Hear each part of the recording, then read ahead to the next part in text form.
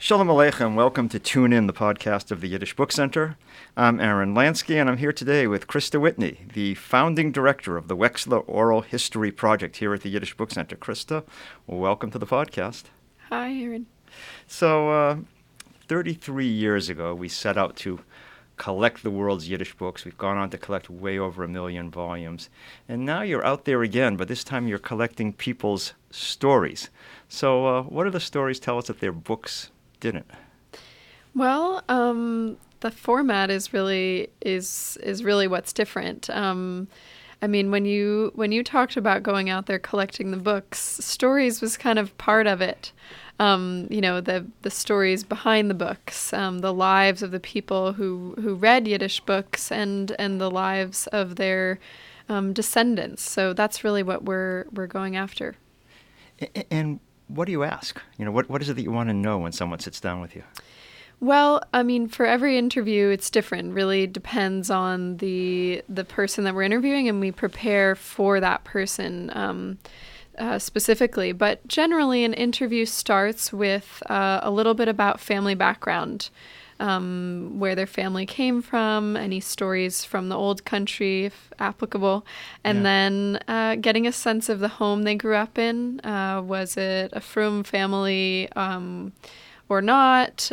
Were they secular Yiddishists or not Jewish at all? And then how Yiddish language and culture played a role in their life from beginning to end. And how do you get them to go beyond, the canned response? They must come in here with all kind of, well-worn stories, well-rehearsed and stuff. How do you get them past that and really get to the good stuff? Well, a lot of the people we interview have never been interviewed before, so that's one thing. But for the natural storytellers, I think it's really about deep listening. That's the basic skill that gets people talking, is if you really listen and can ask a follow-up question when something interesting is being discussed, or just try to ask a question that they might not have thought of before. That's one of the most rewarding moments in an interview, is if someone says, "Oh, I've never thought about that before." And that's when the good thing happens, Yeah. the good moment. Yeah, sometimes. Yeah, that's a great feeling. So most of our listeners know that we recently sent out an appeal to develop a major initiative to go out there and record the stories of children and grandchildren of Yiddish writers. Yeah, or beyond the books. Yeah. So let me just start by asking, so how many are there? I mean, this is... Yiddish literature really had its heyday, in the earlier decades of the 20th century. How many children and grandchildren are still out there? Well, we don't really know. We had a few names going into this that sort of set us off in this direction. And we had maybe a dozen names. And from asking around, we got a few more, but we really didn't know. So that's part of the reason that we're putting out the word now, is to sort of see who comes out of the woodwork. So can you give some examples? You can use names and be specific. Sure. Yeah.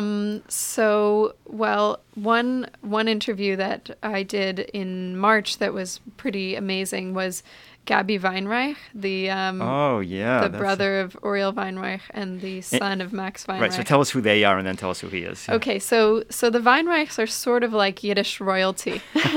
Max Weinreich was part of the team that founded YIVO, the Yiddish Research Center, and in Vilna, and then came... In 1925. In 1925, and then came to New York during the war. I'm not going to go into that whole story, but and his son also became a Yiddish linguist, and his son Oriel, I should say, and Gabi was sort of the black sheep of the family and became a physicist. Was he younger or older than? He was younger. Yeah. And then later in his life, in his second marriage, he became an Episcopal priest.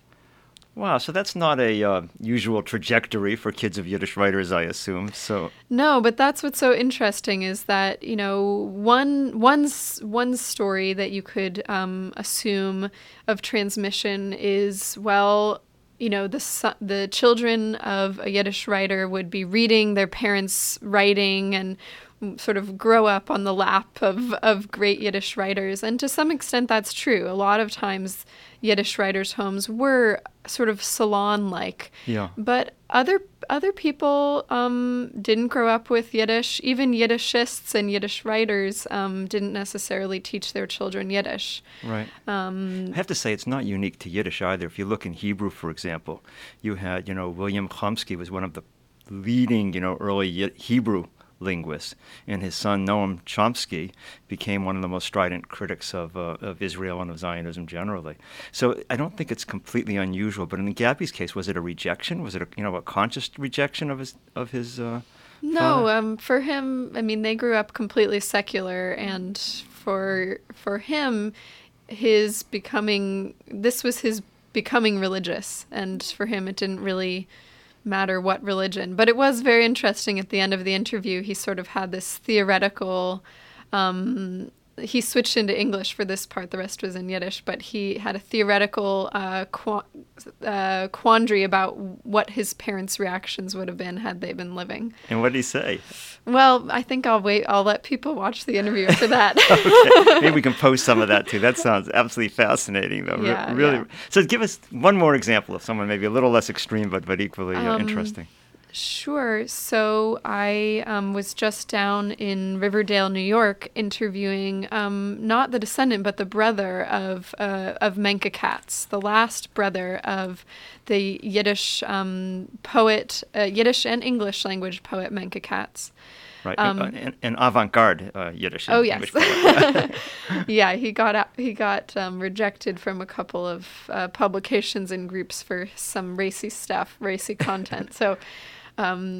But a very prolific and important Yiddish poet, and his youngest brother, I think 17 or 18 years younger, is living now in Riverdale. And I went there, and just some really sweet stories about Menke's role in the family and how it was really, one thing he kept saying was every time Menke showed up, it was a party, they would always make a few l'chaims, and he really did bring the party.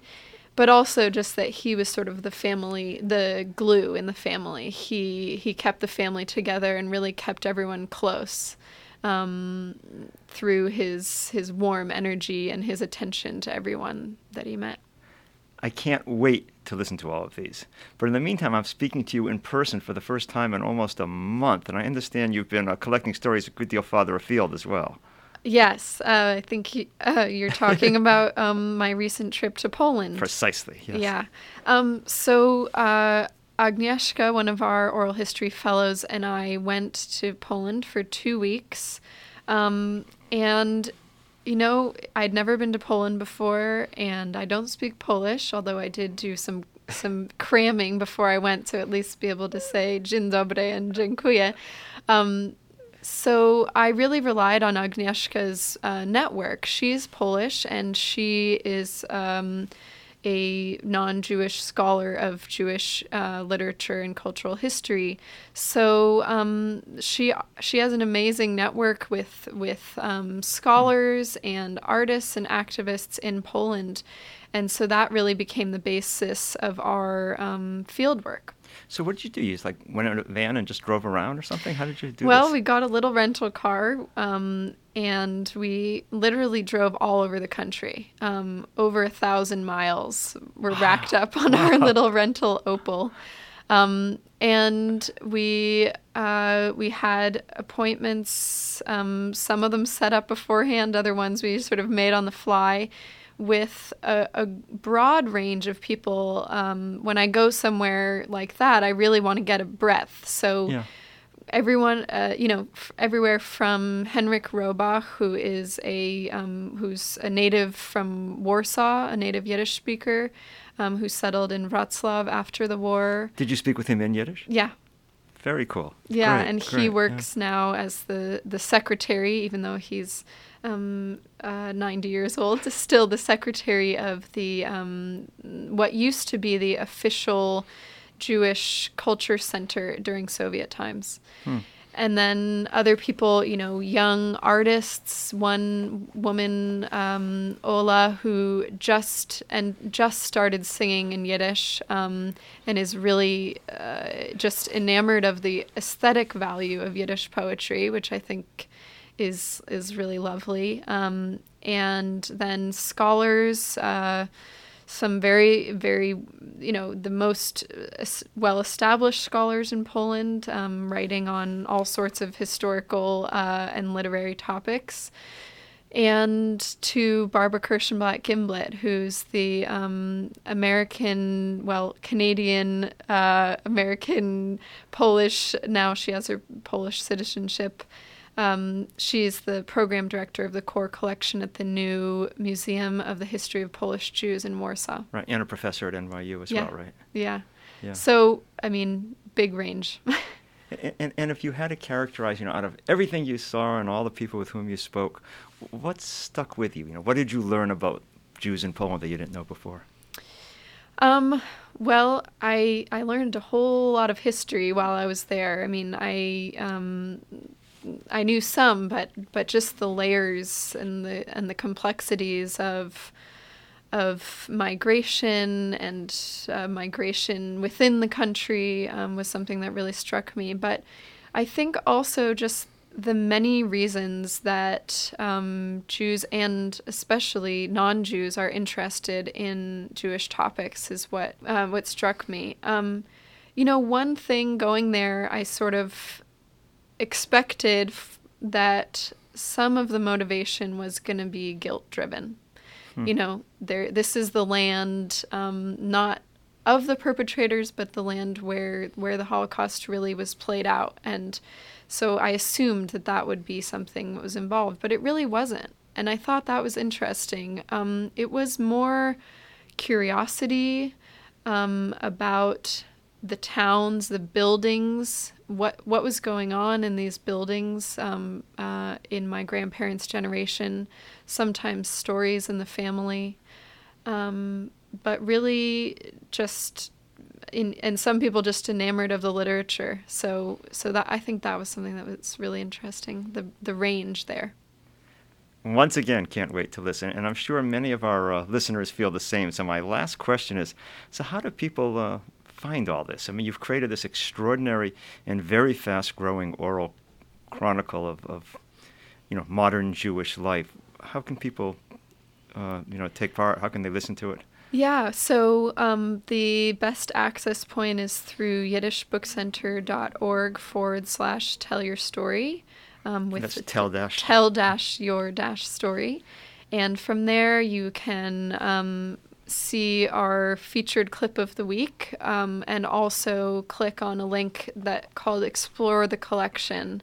And from there you can really explore specific people that we've interviewed and highlighted, different topics. And from there you can also get to our archive of full-length interviews if you really want to go deeply into this. And about half of our over 300 full-length interviews are now posted online. And how long are they? They're an hour to 2 hours. Wow, so we should probably warn people this is a little bit addictive, right? So it's very easy to get absorbed in this and to spend a tremendous amounts of time listening, but really worthwhile as well. And you can also access it through our YouTube channel, I should say. Fantastic. So, Christa, thank you so much for joining us today, and we'll have you back soon to bring us up to date on what's coming up next. I know there's still a lot in the works, right? Sure. Yeah, there's a lot coming up. Okay. In the meantime, you've been listening to Tune In, a production of the Yiddish Book Center in Amherst, Massachusetts.